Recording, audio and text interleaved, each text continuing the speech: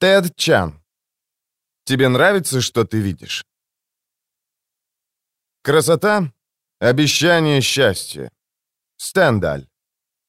Таймера Лайенс, студентка первого курса Пемблтонского университета. Просто ушам своим не верю. В прошлом году я была в кампусе на экскурсии и ни слова об этом не слышала. А теперь только я приехала, и выясняется, что ребята хотят сделать Калли обязательной. Поступая в колледж, я надеялась, что хоть тут смогу от нее освободиться. Ну, знаете, смогу быть как все остальные. Зная, что есть хотя бы шанс терпеть ее еще 5 лет, то, наверное, выбрала бы другой колледж. Такое чувство, что меня надули. На следующей неделе мне исполнится 18, и в день рождения мне отключат Калли. Если они проголосуют за то, чтобы Калли стала обязательным условием обучения, я просто не знаю, что буду делать. Переведусь, наверное. А сейчас мне хочется останавливать людей на улице и говорить им: голосуйте против. Есть, наверное, какая-нибудь компания, в которой могла бы поучаствовать. Мария де Соуза, студентка 3-го курса, президент студенческого равенства повсюду, СРП. Наша цель очень проста. У Пемблтонского университета есть кодекс этичного поведения, который был создан самими студентами, и все абитуриенты, записываясь к нам, соглашаются его придерживаться. Выдвинутая нами инициатива добавила бы к кодексу поправку, требующую от студентов ставить себе колеагнозию на время своего обучения. Подтолкнул нас к этому выпуск виртуальной версии облика. Это программное обеспечение, которое, когда вы смотрите на людей через виртуальные очки, позволяет увидеть, как они выглядели бы после косметической операции. Для определенной группы студентов такие игры стали своего рода развлечением, и многие учащиеся колледжей считают их оскорбительными. Когда люди начали говорить об облике как о симптоме более глубокой проблемы нашего общества, мы подумали, что настало время выступить с нашим проектом. Это глубокая проблема общества — дискриминация по внешности. Десятилетиями люди с готовностью говорили о расизме и сексизме, но до сих пор отмалчиваются, когда речь заходит о внешнизме. Тем не менее, предубеждение против людей внешне непривлекательных распространено крайне широко. Плохо уже то, что люди руководствуются им, хотя никто их этому не учит, но вместо того, чтобы побороть эту тенденцию, современное общество активно ее подкрепляет. Просвещать людей, заставлять их задуматься над этой проблемой крайне важно, но этого недостаточно. Вот тут на помощь приходит технология. Считайте колеагнозию своего рода привитой зрелостью. Она позволяет вам делать то, что, как вы и сами знаете, следует делать, не обращать внимания на внешнее, чтобы заглянуть глубже. Мы считаем, что настало время сделать Калли общепринятой. До сего момента движение Калли имело лишь незначительный вес в кампусах колледжей, просто еще одной альтернативной общественной группой.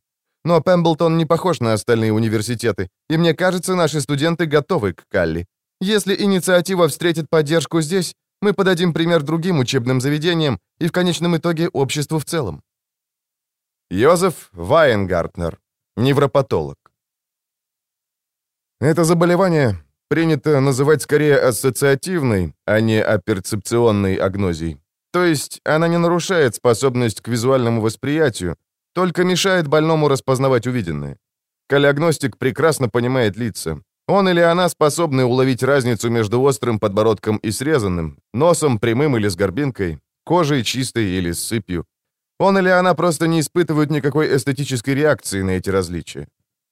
Колеагнозия возможна благодаря существованию в мозге определенных нейронных проводящих путей. У всех животных имеются критерии оценки репродуктивного потенциала предполагаемых партнеров, и у них развилась нейронная схема для распознавания этих критериев. Интеракция людей в обществе сосредоточивается на лицах, поэтому наша схема более всего настроена на то, как репродуктивный потенциал данного индивидуума проявляется в его или ее лице. Работу этой схемы вы испытываете как ощущение того, что индивидуум красив или безобразен, или нечто среднее. Блокируя нейронные проводящие пути, отвечающие за оценку этих черт, мы привносим колеагнозию. Учитывая, как часто меняется мода, людям бывает трудно вообразить, что есть абсолютные маркеры красивого лица.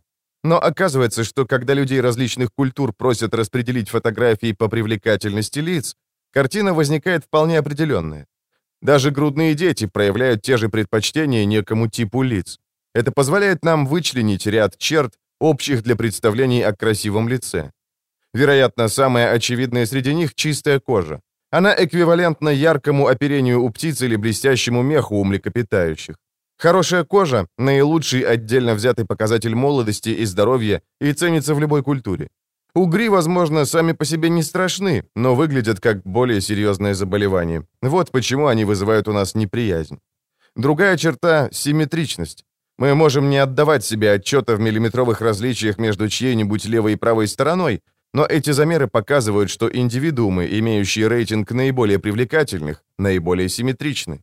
И хотя наши гены всегда стремятся именно к симметрии, достичь ее в ходе развития очень трудно. Любой стрессорный фактор в окружении, к примеру, недостаточное питание, заболевания, паразиты, приводит в ходе роста к асимметрии. Симметрия подразумевает сопротивляемость подобным стрессам.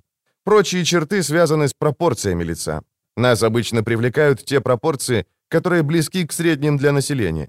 Совершенно очевидно, что они зависят от того, к населению какой страны или местности вы принадлежите, но близость к середине обычно указывает на здоровый генотип. Единственные отклонения от середины, которые люди неизменно находят привлекательными, преувеличение вторичных половых признаков. В основе своей колеагнозия есть отсутствие реакции на эти черты, не более того. Колеагностики не слепы к моде или культурным стандартам красоты. Если черная губная помада — последний писк, колеагнозия не заставит вас забыть про нее. Хотя вы можете и не замечать различия между лицом хорошеньким и лицом простеньким, но с накрашенными этой помадой губами. Если все кругом насмехаются над людьми с широкими носами, к вам эта манера тоже пристанет. Поэтому колеагнозия сама по себе не может устранить дискриминацию по внешности. Она скорее уравнивает шансы, снимает врожденное предубеждение, тенденцию к возникновению подобной дискриминации. Таким образом, если вы хотите научить людей не обращать внимания на внешнее, вам не придется вести неравный бой. В идеале вы начинаете с окружения, где все приняли колеагнозию, а затем переносите это пренебрежение внешним на общество. Теймер Алайенс. Меня часто спрашивают, каково мне было в Сейбруке, как это расти с капли. Честно говоря, пока ты маленькая, ничего особенного. Говорят же, то, с чем растешь, кажется тебе нормальным. Мы знали, что есть нечто, что видят другие люди, а мы не можем. Но это вызывало только любопытство, не более того. Например, мы с друзьями смотрели кино и пытались угадать, кто взаправду красивый, а кто нет. Мы утверждали, будто можем определить, но на самом деле не могли. Одних только лиц нам было мало. Мы просто полагались на то, кто главный герой, кто его друг. Все же знают, что главный герой или героиня всегда красивее друга или подруги. Это не на 100% верно, но обычно можно определить, если смотришь мелодраму, в которой главный герой не может не быть красавцем. А вот взрослея начинаешь задумываться. Тусуясь с ребятами из других школ, мы иногда чувствовали себя странно, потому что у нас есть Калли, а у них нет. Не всем это важно, вот только постоянно напоминает тебе, что есть что-то, чего ты видеть не можешь. А тогда начинаешь ссориться с родителями, потому что они не дают тебе увидеть реальный мир. Но что с ними спорить? От них никогда толку не добьешься. Ричард Хэмилл, основатель школы Сейбрук. Сейбрук выросла из нашей жилищной коммуны. Тогда у нас было около 2 десятков семей, и мы пытались создать общину на основе общих ценностей. У нас было собрание о том, сможем ли мы организовать альтернативную школу для наших детей, и один родитель поднял проблему влияния средств массовой информации на подростков. В каждой семье дети просили разрешения сделать косметическую операцию, чтобы выглядеть как топ-модели. Родители сопротивлялись как могли, но невозможно изолировать детей от мира. Они живут в обществе одержимым имиджем. Приблизительно в то же время разрешился комплекс правовых проблем, связанных с колеагнозией, и разговор перешел на это. В Калли мы увидели выход. Что, если бы мы могли жить в среде, где люди не судили бы друг о друге по внешнему виду? Что, если бы мы могли воспитывать своих детей в такой среде? Школа началась с занятий для детей из семей коммуны, но в новостях стали появляться сообщения о других школах колеагнозии, и вскоре нас уже стали спрашивать, нельзя ли записать к нам ребенка, не присоединяясь к жилищной коммуне. Со временем мы учредили Сейбрук как частную школу, не связанную с коммунной. Но нашим требованием стало, родители должны принять колеагнозию на то время, что их дети учатся у нас. Сейчас вокруг нас возник целый городок колеагнозии, и все благодаря школе. Рэйчел Лайонс. Мы с отцом Теймеры много думали, прежде чем записать ее туда.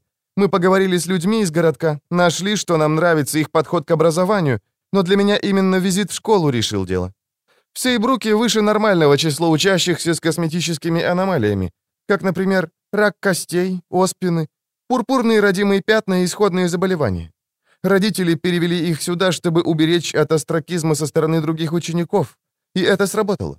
Помнится, когда я приехала в первый раз, то увидела, как 12-летки, выбирая президента класса, проголосовали за девочку, у которой были шрамы на пол-лица. Она была на удивление раскована и популярна у сверстников, которые в любой другой школе, вероятно, от нее бы отвернулись. И я подумала, мне бы хотелось, чтобы именно в таком окружении росла моя дочь. Девочкам всегда говорили, что их ценность связана с внешними данными, что их достижения возрастают, если сами они хорошенькие, и преуменьшаются, если они некрасивы. И даже хуже, некоторые девочки вбивают себе в голову, что они смогут пройти по жизни, полагаясь только на внешность, и поэтому никогда не развивают мозги и не учатся думать. Мне хотелось уберечь Теймеру от подобного влияния. Быть симпатичной, по существу, пассивное качество. Даже когда ты работаешь над собой, то работаешь над тем, чтобы быть пассивной. Мне не хотелось, чтобы Теймера оценивала себя с точки зрения того, что она может сделать как мозгами, так и телом, а не с точки зрения того, насколько она декоративна. Я не хотела, чтобы она стала пассивной, и рада сказать, что этого не произошло.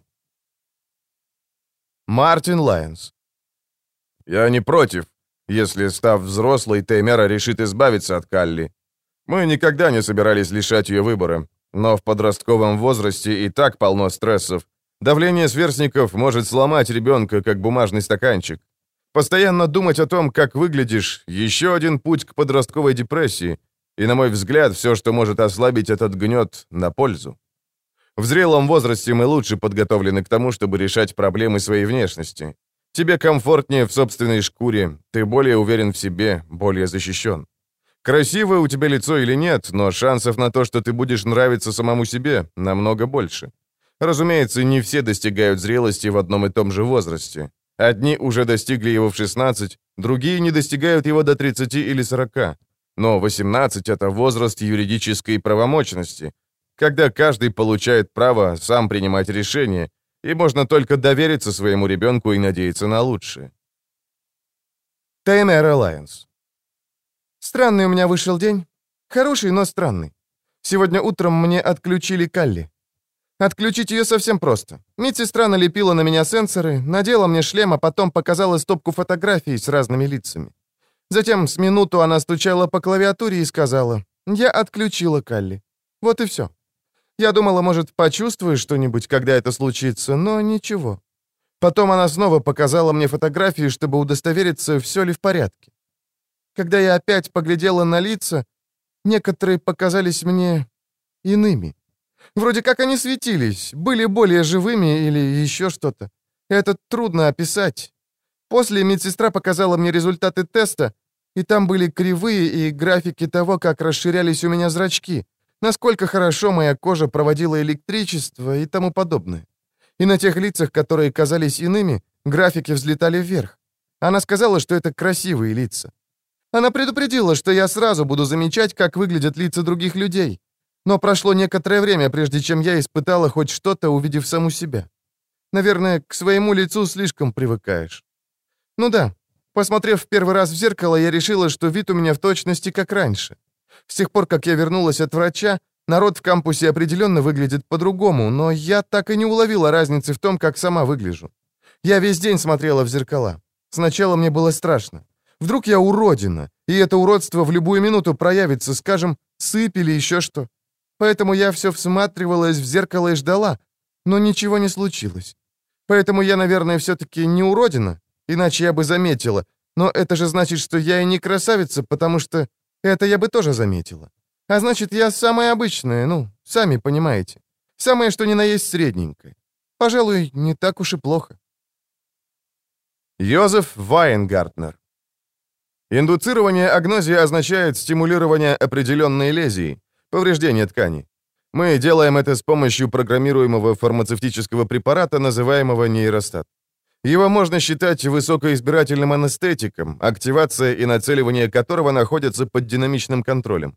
Мы активируем и дезактивируем нейростат, передавая сигналы через надетый на пациента шлем. Шлем также предоставляет соматические ориентирующие данные, позволяющие молекулам нейростата войти в строго определенные синапсы. Это позволяет нам активировать нейростат только в конкретном отделе тканей мозга и поддерживать нервные импульсы в нем ниже специфически указанного порога. Первоначально нейростат был разработан для купирования приступов эпилепсии и для снятия хронических болей. Он позволяет нам лечить даже самые тяжелые случаи этих заболеваний, избегая побочных эффектов медикаментозных препаратов, которые затрагивают нервную систему в целом. Позднее были разработаны различные протоколы нейростата, как лечение маниакально-депрессивного синдрома, психоза навязчивого поведения и ряда других заболеваний. В то же время нейростат приобрел неоценимое значение как средство в исследованиях физиологии мозга. Один из способов, к которому невропатологи традиционно прибегали в изучении специализации функций мозга, это наблюдение за поражениями, приводящими к разного рода лезиям. Очевидно, что этот метод имеет свои ограничения, потому что лезии, вызванные заболеванием или травмой, зачастую воздействуют на целый ряд функциональных областей. Нейростат же может быть активирован на крошечном участке мозга, по сути, стимулируя лезию настолько локализованную, что она никогда не возникла бы естественным путем. И когда вы дезактивируете нейростат, лезия исчезает, и мозг возвращается к нормальному функционированию. Тем самым невропатологи смогли индуцировать широкий спектр агнозий. Наиболее актуальна здесь прозапагнозия, то есть неспособность узнавать людей по их лицам. Прозапагностик не может узнать друзей или членов семьи, пока они не скажут чего-нибудь. Он не в состоянии даже опознать собственное лицо на фотографии. Это не когнитивная или перцептивная проблема. Прозапагностик может идентифицировать людей по прическам, одежде, духам, даже по походке. Недостаток ограничивается исключительно лицами. Прозапагнозия всегда была наиболее показательным симптомом того, что в нашем мозгу имеется особая схема, задача которой — визуальная обработка лиц. Мы смотрим на лица иначе, чем на все остальное. И узнавание чьего-то лица — одна из задач визуальной обработки, которую мы проделываем. Есть также смежная схема, отвечающая за распознавание выражений лица и даже за обнаружение направления взгляда другого человека. Любопытно в прозапагностиках то, что даже не будучи в состоянии узнать лицо, они все же составляют мнение, привлекательно это лицо или нет. Когда им предлагают расположить фотографии по степени привлекательности изображенных на них лиц, прозапагностики раскладывают их приблизительно в том же порядке, что и все прочие тестируемые. Эксперименты с использованием нейростата позволили исследователям идентифицировать нейрологическую схему, отвечающую за восприятие красоты в лицах, и тем самым, по сути, изобрести каллиагнозию. Мария де Соуза. СРП добилась установки дополнительных шлемов нейростат, программирования в студенческом медицинском кабинете и того, чтобы каллиагнозия стала доступна любому, кто ее пожелает. Не нужно даже записываться на прием, достаточно просто прийти. Мы предлагаем всем студентам хотя бы на день ее попробовать, чтобы понять, каково это. Поначалу кажется довольно странным не знать, красив стоящий перед тобой человек или безобразен, но со временем понимаешь, как положительно это сказывается на твоем взаимодействии с другими людьми. Многие беспокоятся, не лишит ли Калли их сексуальности, но на деле физическая красота — лишь малая талика того, что делает человека привлекательным в глазах противоположного пола. Неважно, как он выглядит, гораздо важнее, как он себя ведет. Его слова, его интонации, его манера держать себя, его язык жестов. И как он на тебя реагирует. Меня в парнях привлекает, среди прочего, то, насколько тот или иной во мне заинтересован. Это как обратная связь. Ты замечаешь, что он на тебя смотрит, потом он видит, что ты на него смотришь, а отсюда все нарастает, как снежный ком. Калли тут ничего не меняет. Плюс остается еще воздействие феромонов. По всей видимости, Калли никак на нем не сказывается. Еще людей тревожит, не покажутся ли им из-за Калли все лица одинаковыми. Нет, не покажутся. Лицо человека отражает его личность, и если уж на то пошло, то Калли только проясняет ситуацию. Знаете поговорку, что после определенного возраста сам несешь ответственность за свое лицо? С Калли по-настоящему понимаешь, насколько это верно. Одни лица выглядят просто никакими, особенно молодые, признанно хорошенькие. Лишенные физической красоты, они просто скучны. Но лица, через которые проглядывает личность, смотрятся так же хорошо, как раньше, может, даже лучше. как будто видишь их суть. Кое-кто также спрашивает об обязательном введении. Мы ничего подобного не планируем.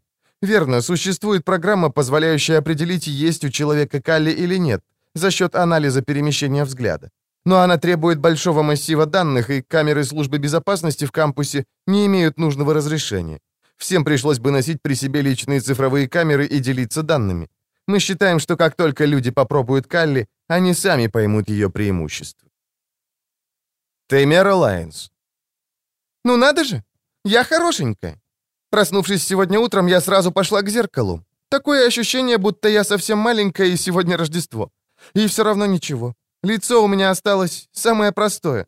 Потом я даже пыталась застать себя врасплох, заглядывая в зеркало искоса. Не сработало. Поэтому я была, разочарована и вроде бы смирилась с судьбой. А сегодня днем я пошла погулять с соседкой по комнате Айной и еще парой девчонок из нашего общежития.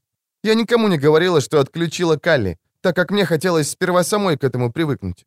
Так вот, мы пошли в закусочную на другом конце кампуса.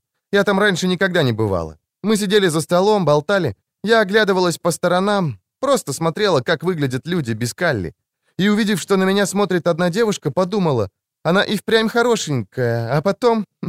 Звучит очень глупо. Потом я сообразила, что задняя стена закусочной — одно сплошное зеркало, и я смотрю на себя саму.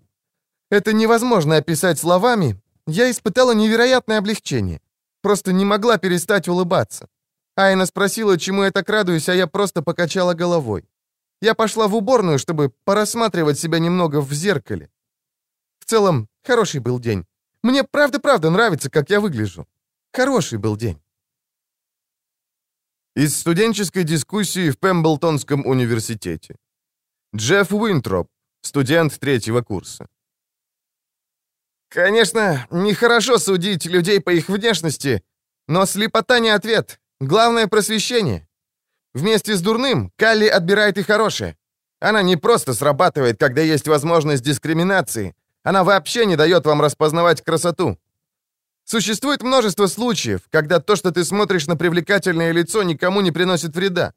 Калли не позволяет вам делать подобные различия, а просвещение позволит. И знаю, кое-кто скажет, как же насчет будущего?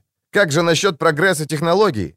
Может быть, однажды тебе в мозг сумеют всадить экспертную систему, которая бы говорила, это уместная ситуация для восприятия красоты? Если да, наслаждайся, если нет, проигнорируй. Это будет правильно? Будет ли это привитой зрелостью, о которой сейчас только и говорят? Нет, не будет. Это будет незрелость. Тогда вы предоставите системе принимать решения за вас. Зрелость означает видеть различия, но осознавать, что они не имеют значения. Никаких технологических путей напрямик не существует. Адэш Синг, студент 3-го курса. Никто не говорит о том, чтобы дать экспертной системе принимать за нас решения. Калли идеально именно потому, что привносимые ею изменения минимальны. Калли не решает за тебя, не препятствует тебе делать что-либо. А что до зрелости, вы проявляете ее сами выбором калли. Все знают, что физическая красота никакого отношения к заслугам не имеет. Вот чего добилось просвещение. Но даже при самых лучших намерениях на свете люди не отказались от внешнизма. Мы стараемся быть беспристрастными, пытаемся не поддаться на внешнюю красоту, но не в состоянии подавить наши автоматические реакции, и любой, кто утверждает, будто может, принимает желаемое за действительное. Спросите себя, ведете ли вы себя иначе, когда встречаете привлекательного человека и когда встречаете непривлекательного? Любое исследование этого вопроса дает одни и те же результаты. Внешность помогает пробиться наверх. Нельзя не считать красивых людей более компетентными, более честными, более заслуживающими успеха, чем другие. Все это неправда, но тем не менее их внешность производит на нас именно такое впечатление. Калли вас не ослепляет, ослепляет красота. Калли же позволяет вам видеть. Тейнера Лайнс. Поэтому я смотрела на красивых парней в кампусе. Забавно было. Странно, но забавно. Скажем, вчера была в кафетерии и увидела парня, который сидел за пару столиков от моего. Я не знала, как его зовут, но все оборачивалось на него посмотреть. Нельзя назвать ничего конкретного, просто его лицо казалось более заметным, чем все прочие. Оно словно напоминало магнит, а мои глаза — стрелки компаса, которые к нему тянутся. И, посмотрев на него какое-то время, Я обнаружила, что так просто вообразить, будто он хороший человек. Я ничего о нем не знала, не могла даже слышать, о чем он говорит, но мне хотелось с ним познакомиться. Странно было, но определенно ничего плохого. Из передачи «Образа новости» по сети американских колледжей. Из последних известий об инициативной группе колеогнозии Пемблтонского университета. Редакция «Образа новостей» получила доказательство, что агентство Public Relations Wyatt Hayes заплатило 4 студентам Пемблтонского университета, чтобы они отговаривали своих однокурсников голосовать за проект, не регистрируя свое сотрудничество с агентством. Доказательства включают внутреннюю докладную записку Wyatt Hayes с предложением рекрутировать студентов красивой внешности и с высоким рейтингом популярности, а также расписки о выплатах агентства студентам Пемблтона. Файлы были посланы воинами семиотех, группой культурной войны в эфире, уже взявшей на себя ответственность за многочисленные акты медиавандализма. Когда по следам репортажа наши сотрудники связались с агентством, Wyatt Hayes осудила это вторжение в свои компьютерные системы. Джефф Уинтроп. Да, это правда. Wyatt Hayes мне заплатила, но не купила меня. Их сотрудники никогда не предписывали, что именно я должен говорить. Они только дали мне возможность больше времени уделять антикаллийной кампании, в которой я все равно принял бы участие, если бы мне не пришлось зарабатывать деньги репетиторством. Я всего лишь высказывал мои искренние убеждения. Калли — плохая идея. Пара человек в антикаллийной кампании попросили меня больше не говорить об этой проблеме публично, потому что, на их взгляд, сейчас я только наврежу.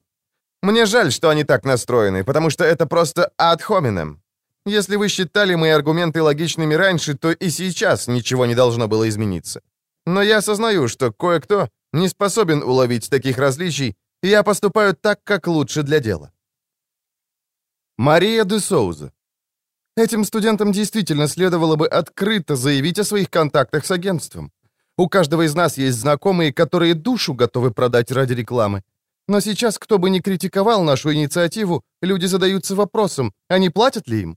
Обратная реакция определенно наносит вред антикаллийной кампании. Я считаю комплиментом, что кто-то настолько заинтересовался нашей инициативой, чтобы нанять агентство Public Relations. Мы всегда надеялись, что принятие проекта может повлиять на учащихся других школ, а нынешняя ситуация означает, что и крупные корпорации думают так же. Мы пригласили президента Национальной ассоциации колеогнозии выступить с речью у нас в кампусе. Раньше мы не были уверены, стоит ли нам приглашать представителей общенациональной организации, поскольку их интересы отличаются от наших. Ее члены большой упор делают на то, как используют красоту средства массовой информации. Мы же в СРП больше заняты проблемами социального равенства. Но учитывая, как среагировали студенты на грязный трюк Wyatt Hayes, ясно, что проблема манипуляции средствами массовой информации способна дать нам то, чего мы добиваемся. Наш наилучший шанс провести проект — воспользоваться гневом на рекламодателей. Социальное равенство последует. Из речи, произнесенной в Пемблтонском университете Уолтером Лэмбертом, президентом Национальной ассоциации колеогнозии. Возьмем кокаин. В своей естественной форме, как листья коки, он притягателен, но не настолько, чтобы перерасти в проблему. Но стоит его перегнать, очистить, и получается вещество, которое ударяет по вашим центрам удовольствия с неестественной интенсивностью. Вот тогда он вызовет зависимость. Благодаря рекламодателям красота подверглась сходному процессу. Эволюция наделила нас схемой, которая реагирует на красивую внешность. Называйте это центром удовольствия в том участке коры головного мозга, который отвечает за зрение. И в нашей естественной среде она была полезна. Но возьмите мужчину или женщину, у которых кожа и структура костей одни на миллион. Прибавьте профессиональный макияж и ретушь, и вы смотрите уже не на красоту в ее естественном виде. Перед вами красота фармацевтического уровня, кокаин привлекательной внешности. Биологи называют это сверхнормальной стимуляцией. Покажите несушке гигантское пластиковое яйцо, и вместо собственных реальных яиц она снесет такое же. Мэдисон-авеню перенасытила нашу среду сходными стимулами, сходным зрительным наркотиком. Наши рецепторы красоты получают стимулов больше, чем они способны перерабатывать. За один день они получают больше, чем рецепторы наших предков за всю их жизнь. А в результате красота постепенно уничтожает нашу жизнь. Как? Так же, как становится проблемой любой наркотик, разрушая наши отношения с другими людьми. Мы начинаем испытывать неудовлетворенность тем, как выглядят обычные люди, потому что они не могут сравниться с супермоделями. Двухмерные изображения сами по себе вредны, но с появлением очков виртуальной реальности рекламодатели могут поставить супермодель прямо перед вами, заставить вас встретиться с ней взглядом. Компании программного обеспечения выбросили на рынок богинь, чтобы они напоминали вам о назначенных встречах. Мы слышали о мужчинах, которые предпочитают виртуальных подруг настоящим, но они не единственные, на ком сказался этот процесс. Чем больше времени каждый из нас проводит с роскошными цифровыми дивами, тем больше страдают наши отношения с реальными людьми. Если мы хотим жить в современном мире, то никогда не сможем избежать этих изображений, а следовательно, не сможем избавиться от зависимости, потому что красота — это наркотик, от которого нельзя воздержаться, иначе пришлось бы все время, в буквальном смысле, провести с закрытыми глазами. До сегодня. Сегодня вы можете получить второй набор век, который блокирует этот наркотик, но позволяет вам видеть. И эти веки — каллиагнозия. Кое-кто считает ее излишней, но я говорю, она наш последний шанс. Технологию используют, чтобы манипулировать нами через наши эмоциональные реакции, поэтому только честно, если мы сами прибегнем к ней, чтобы себя защитить. Прямо сейчас у нас есть шанс внести неоценимый вклад. Учащиеся Пемблтона всегда были в авангарде любого прогрессивного движения. Ваше решение станет примером для студентов по всей стране. Приняв этот проект, приняв каллиагнозию, вы дадите рекламодателям понять, что молодежь больше не желает быть марионетками. Из образа новостей. Произведенный по следам речи президента НАКа Уолтера Ламберта опрос показывает, что 54% студентов Пемблтонского университета поддерживают проект каллиагнозии. Общенациональные опросы показывают, что в среднем 28% студентов поддержат сходную инициативу в своих учебных заведениях, что на 8% больше, чем в прошлом месяце. Теймер Alliance. Думаю, с аналогией с кокаином он переборщил. Вы знаете кого-нибудь, кто бы крал вещи, а потом продавал их, чтобы получить свою дозу рекламы? Но, наверное, он прав, говоря о том, что такое красивые модели в рекламных роликах против людей в реальной жизни. Дело не в том, что они красивее реальных, но они по-другому красивы. Как, скажем, вчера я была в универмаге кампуса, и мне понадобилось проверить имейл. И когда я надела очки виртуальности, то попала на кадр из рекламного ролика. Там рекламировали какой-то шампунь, кажется, Джойсенс. Я видела его раньше, но без Калли картинка смотрелась иначе. Модель была такая... Я глаз от нее не могла оторвать. Нет, я не хочу сказать, что все было так, как с тем парнем в кафетерии. Познакомиться мне с ней не захотелось. Скорее, это было как любоваться закатом или фейерверком. Я просто стояла и смотрела ролик раз 5, наверное, лишь бы поглядеть на модель подольше. Я и не думала, что человек способен выглядеть, знаете, так эффектно. Но я же не собираюсь перестать разговаривать с людьми, лишь бы все время смотреть через очки рекламу. Смотря ее, испытываешь очень сильные ощущения, но они разительно отличаются от тех, какие испытываешь, глядя на реальное лицо. И я даже не собираюсь тут же идти и покупать то, что они рекламируют. На продукты я и внимания-то не обращаю. Просто думаю, что передо мной поразительные люди.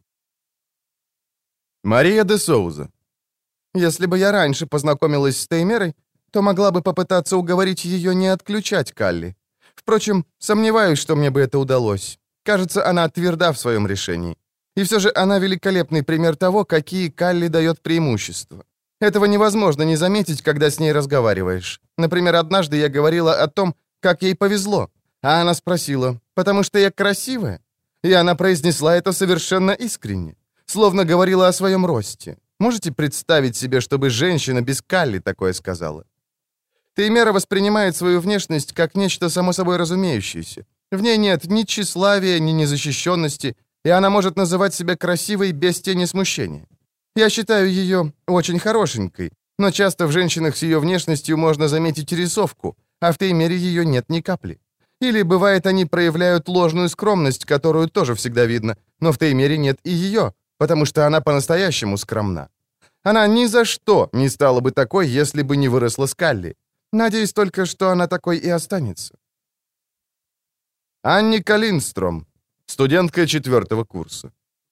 На мой взгляд, эта история с Калли просто ужасна. Мне нравится, когда парни обращают на меня внимание, и я была бы разочарована, если бы они перестали. Думаю, это все затеяно ради людей, которые, если честно, не слишком хороши собой, чтобы они могли чувствовать себя лучше. И единственный для них способ этого добиться — наказать тех, у кого есть то, чего нет у них. А это просто нечестно. Кто не захотел бы быть красивой, если бы мог? Кого угодно спросите. Спросите тех, кто стоит за нами, и готовы поспорить, они ответят «да, хотели бы». Ладно, конечно, быть красивой означает, что временами тебя донимают нахалы. Нахальство всегда есть, но такова жизнь. Если бы ученые могли найти способ выключить схему нахальства в мозгах у парней, я была бы за руками и ногами. Ивлин Картер, студентка 3-го курса. Я голосую за проект, потому что, на мой взгляд, было бы большим облегчением, если бы у всех была Калли. Люди хорошо ко мне относятся из-за моей внешности, и, с одной стороны, мне это приятно, но, с другой стороны, я чувствую себя виноватой, потому что ничем не заслужила такого обращения. Ну, разумеется, приятно, когда мужчины обращают на тебя внимание, но так трудно установить с кем-нибудь настоящий контакт. Всякий раз, когда парень мне нравится, я спрашиваю себя, насколько он заинтересован во мне как в человеке, а насколько в моей внешности. Иногда просто так не определишь, ведь отношения поначалу кажутся чудесными, только потом узнаешь, по-настоящему ли вам хорошо друг с другом. Как было, скажем, с моим прошлым парнем. Он был мне рад только когда я выглядела сногсшибательно, поэтому я никогда не могла совсем расслабиться. Но к тому времени, как я это поняла, я уже подпустила его к себе совсем близко, поэтому было правда больно, когда я обнаружила, что настоящий меня он не видит. А потом еще остается проблема, как чувствуешь себя в обществе других женщин. Сомневаюсь, что многим женщинам по душе, что им постоянно приходится оценивать, как выглядишь по сравнению со всеми остальными. Иногда мне кажется, что я на конкурсе, а я этого совсем не хочу.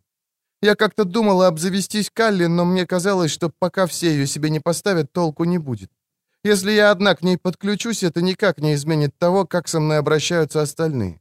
Но если бы у всех в кампусе была Калли, я была бы рада ее получить. Теймера Лайонс. Я показывала моей соседке по комнате Айне альбом с фотографиями за выпускной класс, и мы дошли до 10 снимков меня и Гарретта, моего бывшего. Увидев его, Айна начала меня расспрашивать, и я все ей рассказала. Рассказала, как мы встречались весь выпускной класс, и как я его любила, как хотела, чтобы мы остались вместе, но он хотел освободиться, чтобы в колледже встречаться с другими. А потом она: «Ты говоришь, что это он расстался с тобой?» Мне потребовалось немало труда, чтобы заставить ее объяснить, в чем дело. А она дважды брала с меня обещание не выходить из себя. Наконец она сказала, что Гаррета красивым не назовешь. Я думала, что он, наверное, самый обычный, потому что, когда я выключила Калли, ничего в его лице не изменилось. Но Айна сказала, что он определенно ниже среднего. В доказательство она нашла фотки пары ребят, которых считала на него похожими, и я увидела, что они некрасивые. Лица у них были просто глуповатые. Потом я снова посмотрела на снимок Гаррета. Хотя черты лица те же, но у него они кажутся милыми, симпатичными. Мне, во всяком случае. Наверное, правду говорят, любовь чуть-чуть сродни Калли. Когда кого-нибудь любишь, не видишь, как он или она по-настоящему выглядит. Я вижу Гаррета не так, как другие, потому что он мне все еще не безразличен. Айна сказала, что поверить не может, чтобы кто-то, кто выглядит как он, порвал с кем-то, кто выглядит как я. Она сказала, что в школе без Калли он, вероятно, и мечтать бы не мог со мной встречаться. Вроде как мы из разных лиг. Как странно. Когда мы с Гарретом встречались, я считала, что мы созданы друг для друга. Нет, в судьбу я не верю, просто думала, то, что есть у нас двоих, это нечто истинное. Поэтому сама мысль, что мы могли бы быть в одной школе и не встречаться, потому что у нас нет Калли, кажется странной. И я знаю, что Айна не может быть в этом уверена. Но и у меня тоже нет уверенности в том, что она не права. Может, это означает, что мне следовало бы благодарить Калли? Ведь это она дала нам с Гарретом возможность быть вместе. Не знаю, что и думать. Из образа новостей. Интернет-сайты десятка студенческих организаций за коллеагнозию по всей стране рухнули сегодня в результате скоординированной атаки отказ обслуживания, хотя никто не взял на себя ответственность Кое-что указывает, что виновные нанесли ответный удар за имевший в прошлом месяце инцидент, когда сайт Американской ассоциации хирургов-косметологов был заменен прокаллиагнозийным сайтом. Тем временем, воины Семиотех объявили о выпуске нового компьютерного вируса «Дерматология». Этот вирус начал заражать видеосерверы по всей стране, изменяя трансляцию так, что на изображениях лиц и тел проступают такие отклонения, как угри и варикозные вены. Уоррен Дэвидсон, студент 5-го курса. В старших классах я уже думал, не попробовать ли Калли, но никак не мог набраться смелости поговорить с родителями. Поэтому, когда ее начали предлагать здесь, я решил попробовать. На мой взгляд, неплохо. На самом деле, даже лучше, чем неплохо. Мне всегда не нравилось, как я выгляжу. Какое-то время в выпускном классе я просто не мог смотреть на себя в зеркало. Но с Калли все не так скверно. Я знаю, что другим людям кажусь совершенно прежним, но для меня это уже не имеет такого значения, как раньше. Я чувствую себя лучше уже от того, что мне не напоминают на каждом шагу. Одни люди выглядят намного лучше других. Например, я помогал одной девчонке в библиотеке решать домашнее задание по математике. А потом сообразил, а ведь она по-настоящему хорошенькая. Раньше я бы сквозь землю провалился от смущения, но с Калли говорить с ней оказалось не так трудно. Может, она сочла меня уродом? Не знаю, но главное, разговаривая с ней, я сам не считал себя уродом. Пока у меня не было Калли, я, наверное, был слишком застенчив, и от этого все становилось только хуже. Теперь я более раскован. Нет, я не стал вдруг считать себя героем, не стал упиваться собой и уверен, что другим людям Калли может вообще не помочь. Но я сам с ней чувствую себя далеко не так скверно, как раньше, а это чего-то достоит. Алекс Бибеску, профессор религиоведения в Пемблтонском университете. Кое-кто поспешил отмахнуться от споров по поводу колеагнозии, как от поверхностных, как от дискуссии о макияже или о том, кто может или не может добиться свидания. Но если присмотреться внимательнее, то увидите, что дела обстоят намного серьезнее. Эти дебаты отражают двойственное отношение к телу, которое было частью западной цивилизации, начиная с античности. Основы нашей культуры закладывались в эллинистической Греции, где превозносили физическую красоту и тело. Но наша культура также пронизана монотеистической традицией, принижающей тело ради духа. Эти древние конфликтующие импульсы снова поднимают свои головы сегодня, на сей раз в дебатах о колеагнозии. Подозреваю, многие сторонники Калли считают себя современными, либеральными атеистами и ни за что не признаются, что на них хоть в какой-то мере повлиял монотеизм. Но посмотрите на тех, кто также ратует за колеагнозию. Консервативные религиозные группировки. Среди них общины всех трех крупных монотеистических вероисповеданий.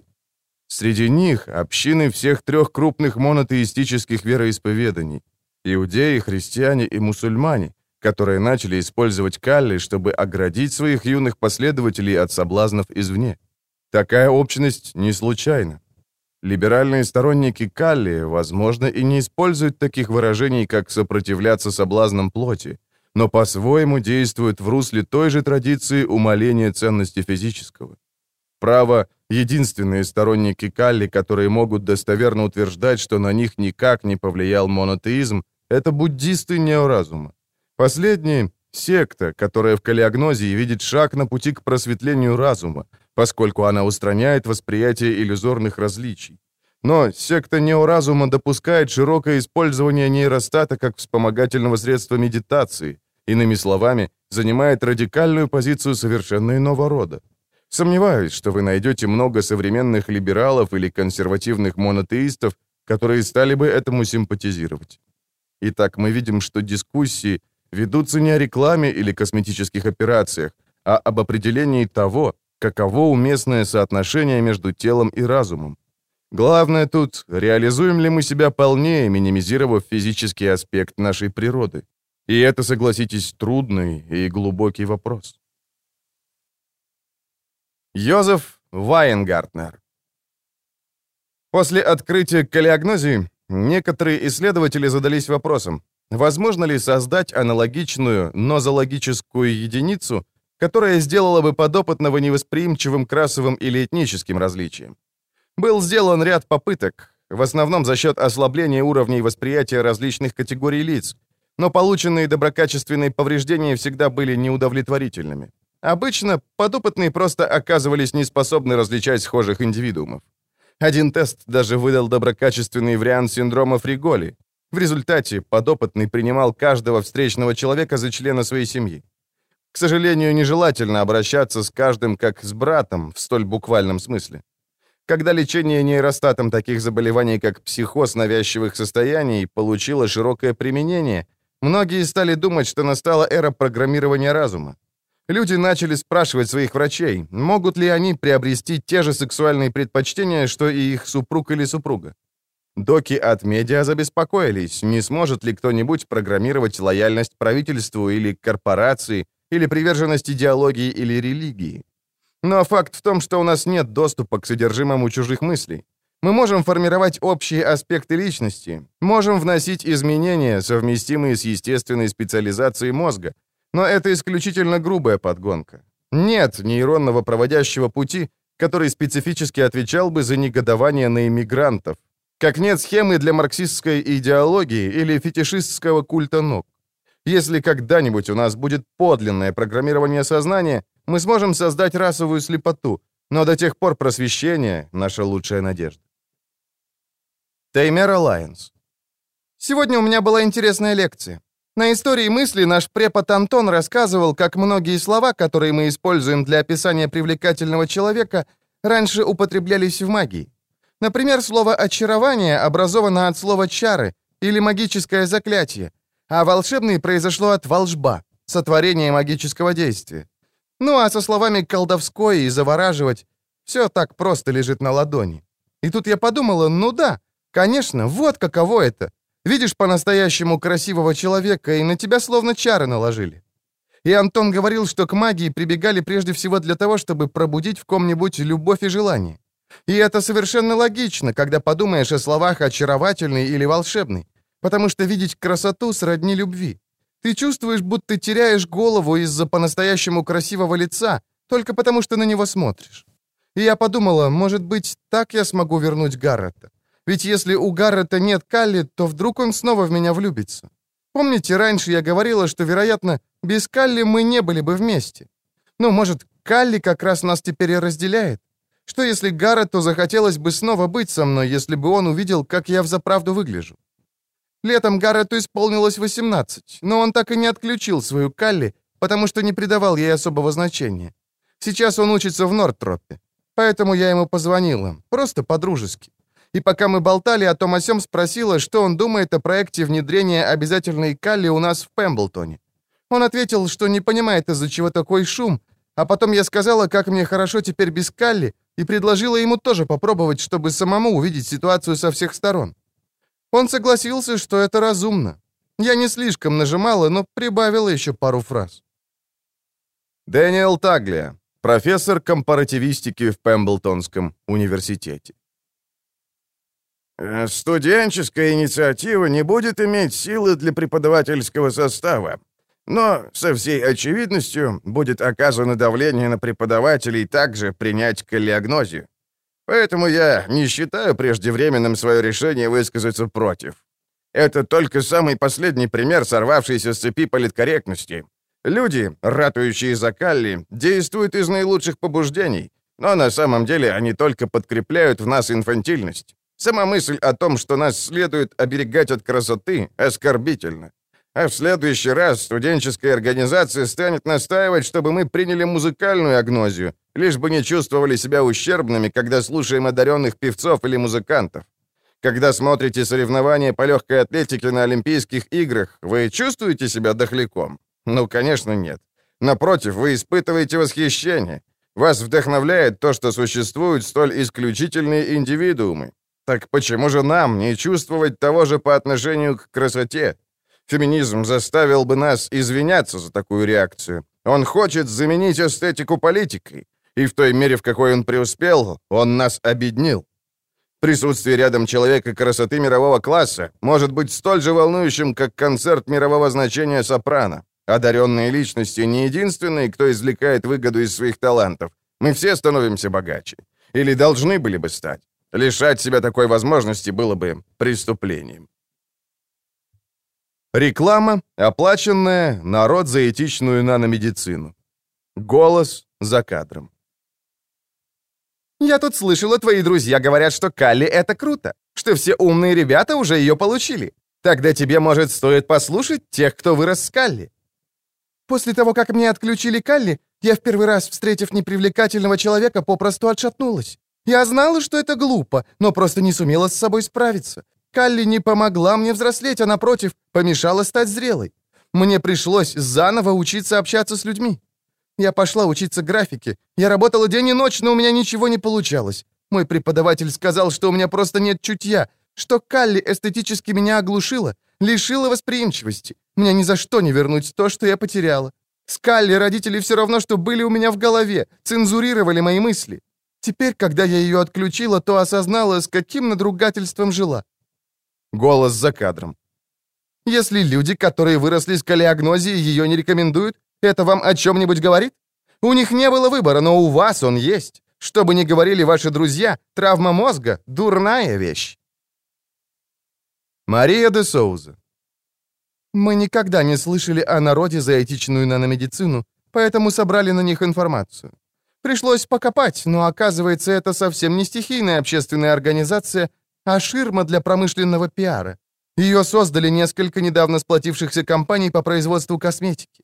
Нам не удалось связаться с людьми, которые снялись в рекламном ролике, поэтому мы не знаем, что из сказанного ими правда. Даже если они честны, они далеко не типичны. Большинство отключающих Калли никакой ненависти к ней не испытывают. И, несомненно, есть преуспевающие график-дизайнеры, которые выросли с Калли. Это напомнило мне рекламу, которую я недавно видела. Ее выпустило модельное агентство, когда движение Калли еще только набирало ход. Это был плакат с лицом супермодели и подписью: «Если вы перестанете считать ее красивой, кто от этого потеряет?» У новой компании та же основа. По сути, она говорит: «Вы пожалеете». Но вместо петушино-нахальной позы у нее теперь тон озабоченно предупреждающий. Это классический пиар. Прикрыться приличным именем и создать впечатление, будто вы третья сторона, которая блюдет интересы потребителя. Теймер Алайенс. Мне этот ролик показался полным идиотизмом. Я ведь не целиком за проект. Я не хочу, чтобы люди за него голосовали. Но нельзя же голосовать против по ложным причинам. Если ты растешь с Калли, это тебя не калечит. Я не вижу, почему кто-то должен меня жалеть. Я совсем прекрасно справляюсь. И именно поэтому, мне кажется, люди должны проголосовать против. Потому что видеть красоту — это прекрасно. И вообще, я снова говорила с Гарретом. Он сказал, что ему только что отключили Калли. Говорил, что пока все клево, хотя и немного странно. А я ответила, что и сама поначалу чувствовала тоже. Наверное, забавно было. Я вела себя как заправский профи, хотя и избавилась от своей всего пару недель назад. Йозеф Вайнгартнер. Едва ли не первый вопрос, какой возник у ученых относительно каллиагнозии, есть ли у нее избыток. Иными словами, воздействует она на восприятие красоты, содержащейся не в лицах. По большей части ответ, казалось бы, отрицательный. Каллиагностики как будто с удовольствием смотрят на то же, что и остальные. Иными словами, мы не можем исключать возможность побочных эффектов. В качестве примера рассмотрим избыток, наблюдаемый у прозапогностиков. Один прозапогностик, фермер по профессии, обнаружил, что не может различать отдельных коров. Другому стало сложнее узнавать модели машин, если вообще можно такое себе вообразить. Эти случаи наводят на мысль, что иногда модули распознавания лиц мы используем и для других задач. Мы можем не отдавать себе отчета в том, что тот или иной предмет для нас походит на лицо. Машина, например. Но на нейрологическом уровне мы воспринимаем его как лицо. Сходный избыток возможен и среди каллиагностиков, но поскольку каллиагнозия тоньше прозапогнозии, любой избыток измерить сложнее. Роль моды в дизайне машин, например, неизмеримо больше, чем ее роль в моде на лица, и нет единого мнения, какая из машин самая привлекательная. Возможно найти каллиагностика, которому смотреть на одни марки автомобилей нравится больше, чем на другие. Но пока никто не пожаловался. Значит, модуль распознавания красоты играет значительную роль в нашей эстетической реакции на симметрию. Мы восхищаемся симметрией в широком спектре феноменов. В живописи, скульптуре, графическом дизайне. Но одновременно мы ценим и асимметрию. Наша реакция на искусство складывается из множества факторов, и нет особого единства в том, какое из произведений наилучшее. Было бы интересно проверить, не производят ли коммуны каллиагностиков, художников или скульпторов меньше, чем обычные коммуны. Но учитывая, как мало таких личностей возникает в населении вообще, трудно провести статистически значимое исследование. Достоверно известно только одно. Портреты оказывают на каллиагностиков более сглаженное воздействие, но это не побочный эффект, персе. Значительная часть воздействия портретной живописи происходит от впечатления, производимого лицом на подопытного. Разумеется, для некоторых любое воздействие оказывается слишком сильным. Это называют в качестве причины некоторые родители, не желающие каллиагнозии для своих детей. Они хотят, чтобы их дети смогли оценить Мону Лизу и, может быть, создать нечто, что станет ее достойным преемником. Марк Эспозито, студент второго курса в Уолтерстон-колледж. Это пемблтонская история чистой воды сумасшествия. Я еще мог бы понять, будь это какой-то шуткой, знаете, сводишь, к примеру, парня с девчонкой, говоришь ему, она просто красотка, а на самом деле находишь ему самую завалящую. Но он не может определить сам, поэтому верит тебе. На деле было бы даже забавно. Но, помяните мое слово, я себе эту чертову Калли никогда не сделаю. Я хочу встречаться с красивыми девчонками. Зачем мне что-то, что заставило бы меня опустить планку?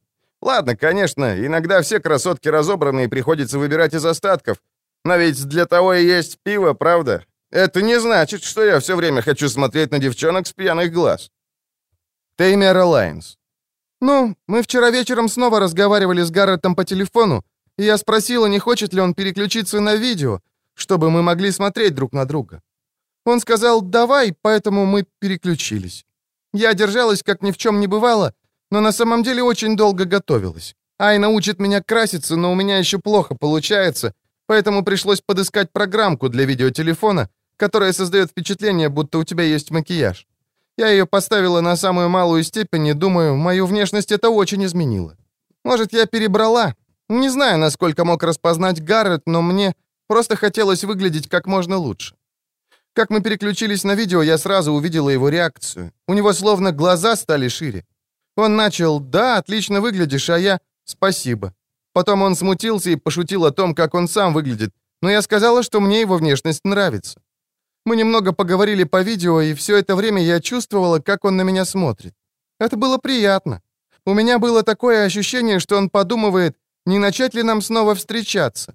Но, может, я это только себе навоображала. Пожалуй, на следующий раз я предложу, чтобы он приехал ко мне на уикенд, или я могу поехать к нему в Нордторп. Это было бы действительно клево.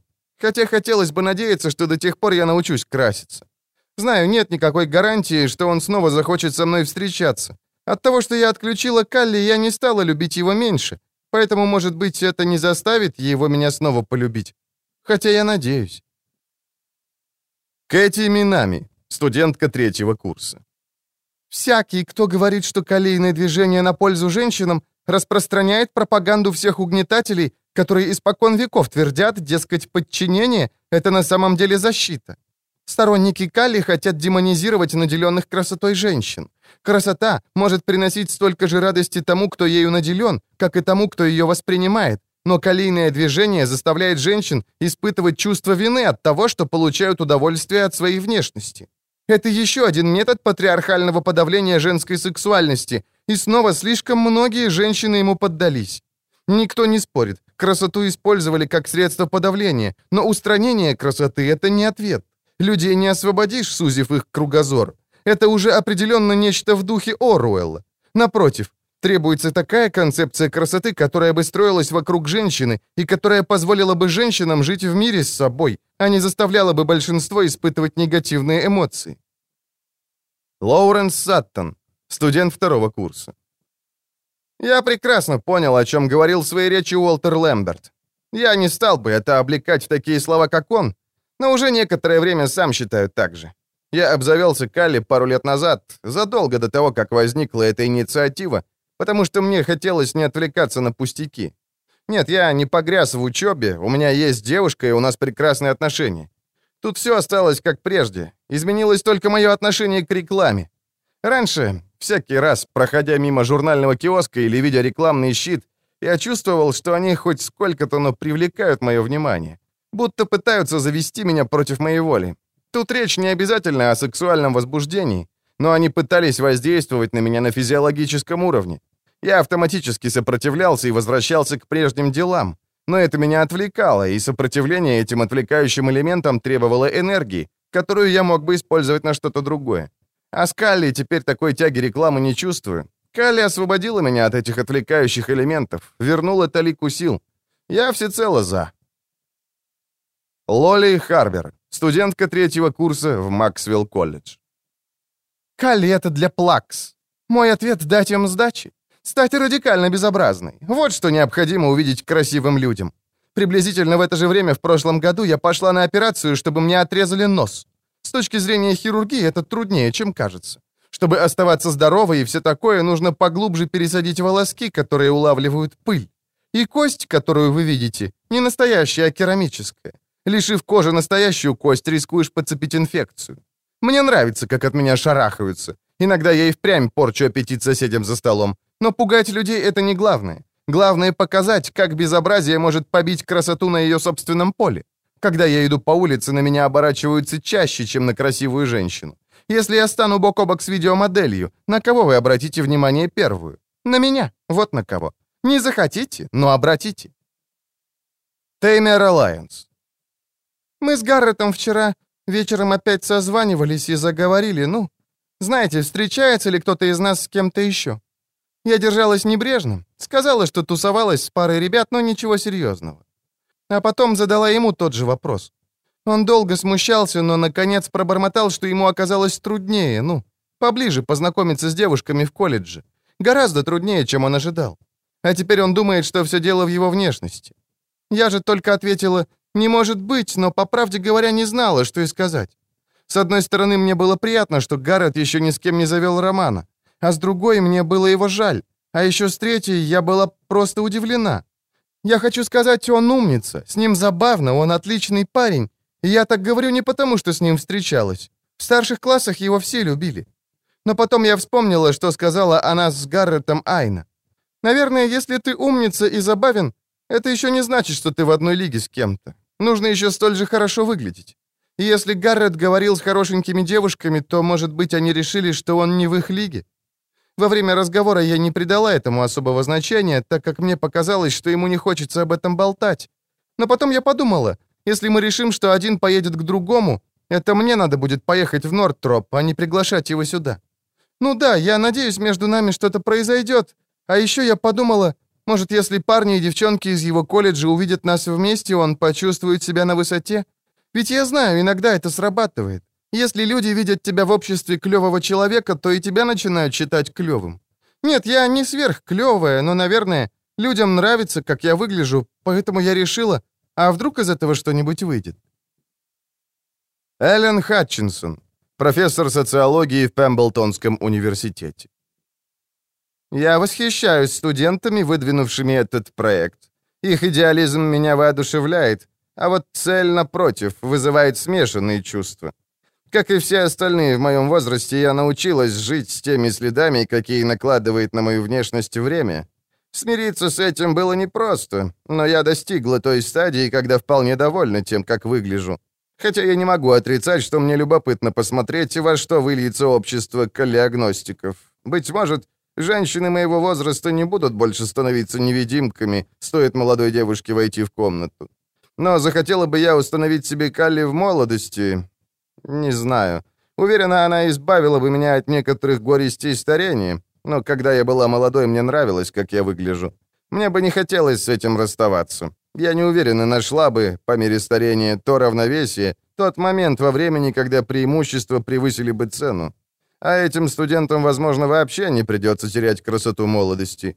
Учитывая, сколько сейчас появляется генетических технологий омоложения, они будут оставаться молодыми, возможно, еще десятилетия, если не всю жизнь. Им, вероятно, не придется приспосабливаться, как это делала я. В таком случае принятие Калли не спасет их впоследствии от боли. Поэтому мысль о том, что они могут добровольно отказаться от одной из радостей молодости, почти саднит. Иногда мне хочется встряхнуть их и сказать: «Нет, неужели вы не сознаете, что имеете?» Мне всегда нравилась готовность молодых бороться за свои убеждения. Это одна из причин, почему я так никогда и не поверила в клише, дескать, молодые тратят юность впустую. Но нынешний проект приблизит это клише к реальности, и мне было бы горько, если бы так случилось. Йозеф Вайнгартнер. Я на один день попробовал калиагнозию, как на короткий срок испытал на себе почти все виды агнозий. Так поступает большинство невропатологов, чтобы лучше понимать как сами заболевания, так и своих пациентов. И именно ради пациентов я не мог бы принять калиагнозию на долгосрочной основе. Есть тонкая, но немаловажная взаимосвязь между калиагнозией и способностью зрительно оценить здоровье человека. Она определенно не заставляет тебя закрыть глаза на такие моменты, как тонус кожи, и калиагностик не хуже прочих способен распознавать симптомы болезни. С этим прекрасно справляются общие познавательные способности. Но врачу при осмотре пациента необходимо воспринимать мельчайшие указания. Иногда при постановке диагноза приходится опираться на интуицию, и в таких ситуациях калиагнозия является помехой. Разумеется, я был бы неискренним, если бы утверждал, что от калиагнозии меня удерживают только профессиональные требования. Более существенным является вопрос, выбрал бы я калиагнозию, если бы занимался только лабораторными исследованиями и никогда не принимал бы пациентов. И на него я отвечу нет. Как и многим другим, мне приятно видеть красивое лицо, но я считаю себя достаточно зрелым, чтобы не позволить внешнему воздействовать на мои суждения. Теймер Алайенс. Поверить не могу. Гаррет снова включил себе Калли. Мы вчера вечером говорили по телефону, просто болтали о пустяках, и я его спросила, не хочет ли он переключиться на видео. «Ладно», — сказал он, и мы переключились. И тут я сообразила, что он смотрит на меня совсем не так, как раньше. Поэтому я спросила его, все ли в порядке. Вот тут-то он и сказал мне, что он снова включил себе Калли. По его словам, он поступил так потому, что его не радовало, как он выглядит. Я спросила, не сказал ли кто-нибудь что-то о нем, потому что если да, ему не стоит обращать внимание. Но он ответил, мол, дело не в этом. Ему просто не нравилось, что он чувствовал, глядя на себя в зеркало. А я на это, «О чем ты говоришь, ты очень милый». Я попыталась уговорить его еще потерпеть. Говорила разное, мол, он должен пожить без Калли еще немного и лишь потом принимать решение. Гаррет пообещал подумать, но не знаю, что он сделает. Ну а после я задумалась о своих словах. Говорила я это потому, что мне не нравится Калли, или потому, что мне хотелось, чтобы он увидел, как я выгляжу? То есть, конечно, мне нравилось, как он на меня смотрел, и я надеялась, что это приведет к большему. Но это ведь еще не значит, что я непоследовательна, правда? Если бы я всегда была за Калли, но когда речь зашла о Гаррете, сделала бы исключение, все было бы иначе. Но ведь я против Калли, а это все меняет. Да кого я пытаюсь обмануть? Я хотела, чтобы Гаррет отключил Калли ради меня, а не потому, что я против Калли. И я даже не столько против Калли как таковой, сколько против того, чтобы делать ее обязательной. Я не хочу, чтобы кто-то, будь то мои родители или студенческая организация, решал за меня, нужна мне Калли или нет. Но если кто-то решит сам, что он хочет Калли, ладно, это их дело.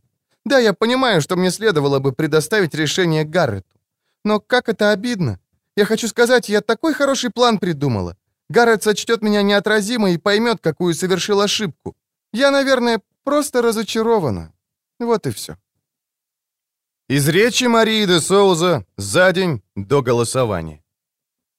Мы достигли того момента, когда можем начать перестраивать наш образ мыслей. Вопрос в том, когда это станет для нас уместным. Нам не следует бездумно принимать, что естественное есть лучшее. Не следует нам и автоматически предполагать, что мы можем усовершенствовать нашу природу. Наша задача решить, какие качества мы ценим и какой способ их добиться наилучший. Я говорю, физическая красота нам больше не нужна. Калли не означает, что вы никогда не будете воспринимать человека красивым. Увидев искреннюю улыбку, вы увидите искреннюю красоту. Увидев мужественный или щедрый поступок, вы увидите истинную красоту. И главное, глядя на любимого или любимую, вы увидите истинную красоту. Калли лишь позволяет нам не отвлекаться на внешнее. Истинная красота — это то, что вы видите глазами любви, и этого ничто не сможет заслонить. Из речи, произнесенной на радио Ребеккой Бойер, представителем «Народ за этичную наномедицину» за день до выборов. Вам, возможно, удастся создать чисто калийное общество в искусственной среде, но в реальном мире вы никогда не добьетесь стопроцентного повиновения. И в этом слабость Калли. Калли прекрасно работает, если есть у всех, но если хотя бы у одного человека ее нет, этот единственный станет использовать в своих интересах всех остальных. Вы сами знаете, что всегда найдутся такие, у кого Калли нет. Только подумайте, на что способны будут такие люди. Менеджер сможет продвигать привлекательных сотрудников и понижать уродливых, а вы даже не заметите. Учитель сможет награждать привлекательных учеников и наказывать безобразных, а вы не сумеете определить, что происходит. Вся та дискриминация, которую вы так ненавидите, будет происходить у вас на глазах, а вы даже можете не понять этого. Разумеется, этого, возможно, не произойдет, но если бы людям можно было бы поверить, что они всегда будут поступать правильно, никто вообще не стал бы создавать Калли. На деле мужчины и женщины, склонные к подобному поведению, вероятнее всего усугубят его, если будут знать, что их никогда не поймают. Если вас возмущает такого рода внешнизм, то как вы можете позволить себе Калли? Именно вы, тот, кто должен положить конец подобному поведению, но если у вас будет Калли, вы не сможете его распознать. Если хотите бороться с дискриминацией, не закрывайте глаза. Из образа новостей. Проект колеагнозии Пемблтонского университета потерпел поражение при голосовании 64% против 36%. Опросы показывали, что до последних дней перед голосованием большинство было за проект. Многие студенты, до того поддерживавшие инициативу, признают, что после речи Ребекки Бойер из «Народ за этичную наномедицину» изменили свое мнение. И это невзирая на прозвучавшее за несколько дней до того разоблачение, что НЭН была учреждена компаниями-производителями косметики, чтобы противостоять движению за колеагнозию. Мария де Соуза. Разумеется, мы разочарованы. Но ведь мы изначально считали инициативу долговременным проектом.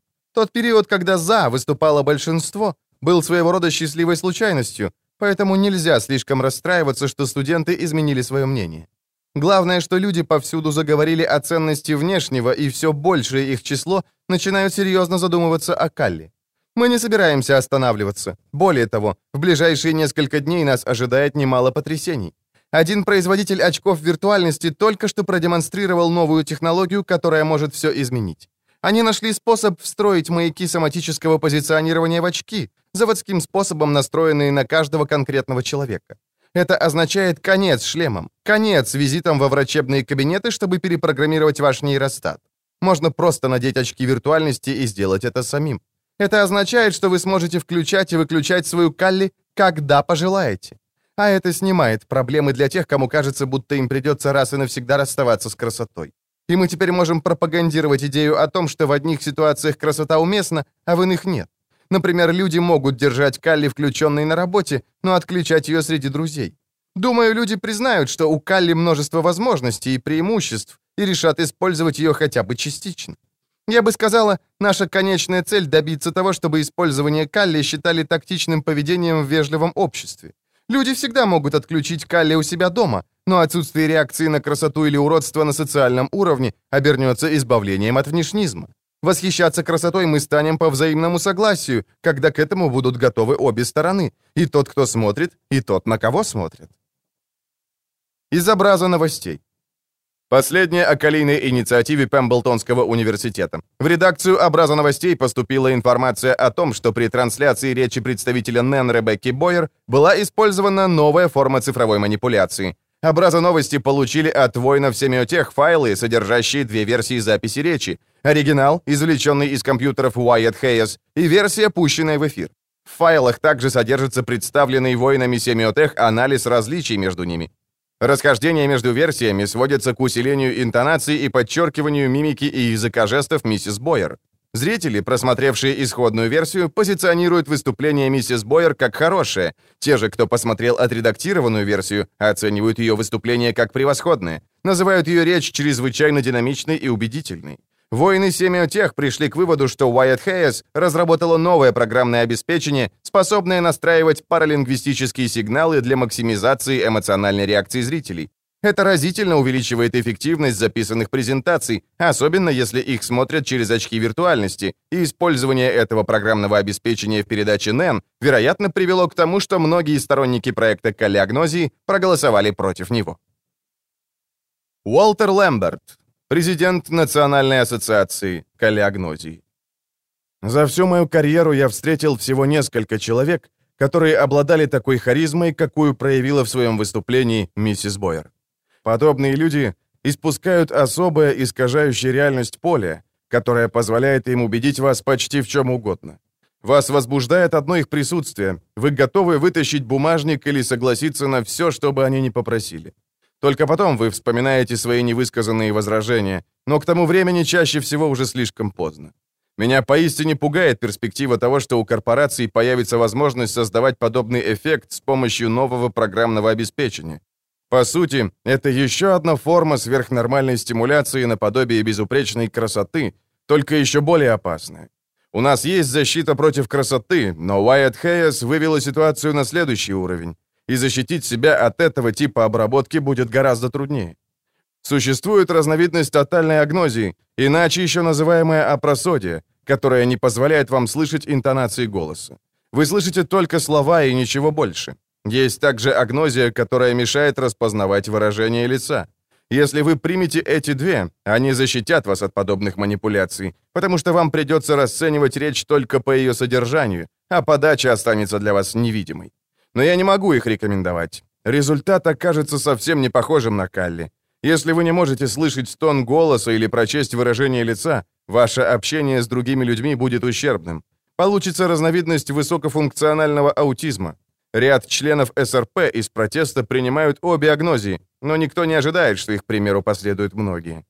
Итак, это означает, что как только новое программное обеспечение получит широкое распространение, мы будем подвергаться крайне убедительному воздействию рекламы всех мастей, от коммерческой до политической, от пресс-релизов до проповедников. Мы станем слушать самые волнующие речи, какие только произносили политики или генералы за десятилетия. К этому программному обеспечению станут прибегать даже радикалы и культурные террористы, просто чтобы не отставать от истеблишмента. Как только это программное обеспечение распространится достаточно широко, его станут использовать даже в киноиндустрии. Способности самого актера утратят свое значение, потому что игра всех и каждого сделается поразительной.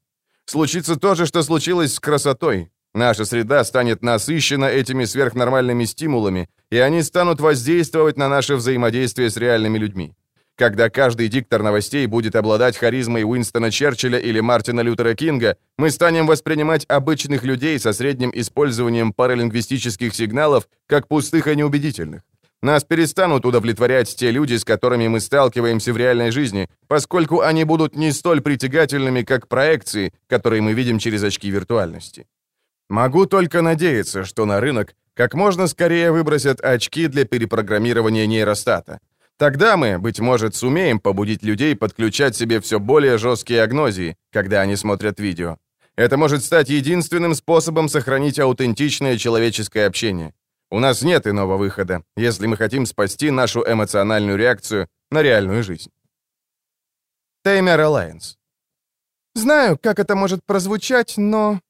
я подумываю снова включить себе Калли. Отчасти из-за этой передачи Нэн.